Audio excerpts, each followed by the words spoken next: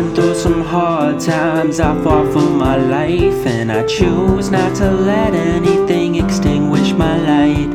I've been through some hard times, I fought for my life, and I choose not to let anything extinguish my light. At the edge of the cliff where I'd sit and think with nothing left but the gift of empathy, felt like a curse at the time, but now I see it was the only piece left protecting me. If you've been suicidal, then you face the choice, impossible to decide if you should trust the voice, the piece of yourself screaming to die. It's so hopeless. Another piece whispers, wait a moment, and you wait and you wait and you wait until when the voice telling you to wait finally fucking gives in. Now they're both screaming, telling you to end the shit. One thought pops up, but your family then. The one thought you can't ever get past, with the blade in your hand till you throw it down fast, cause you've seen it in your mind. They can't find you like that, it'll rip their hearts in half. You can't hurt them that bad. You feel trapped and alone, but the light's still lit in your soul, and you know that you won't give in. You made it through the moment most don't return from, choosing life instead of death for someone you love. I've been through some hard times, I fought for my life, and I choose not to let anything extinguish my light.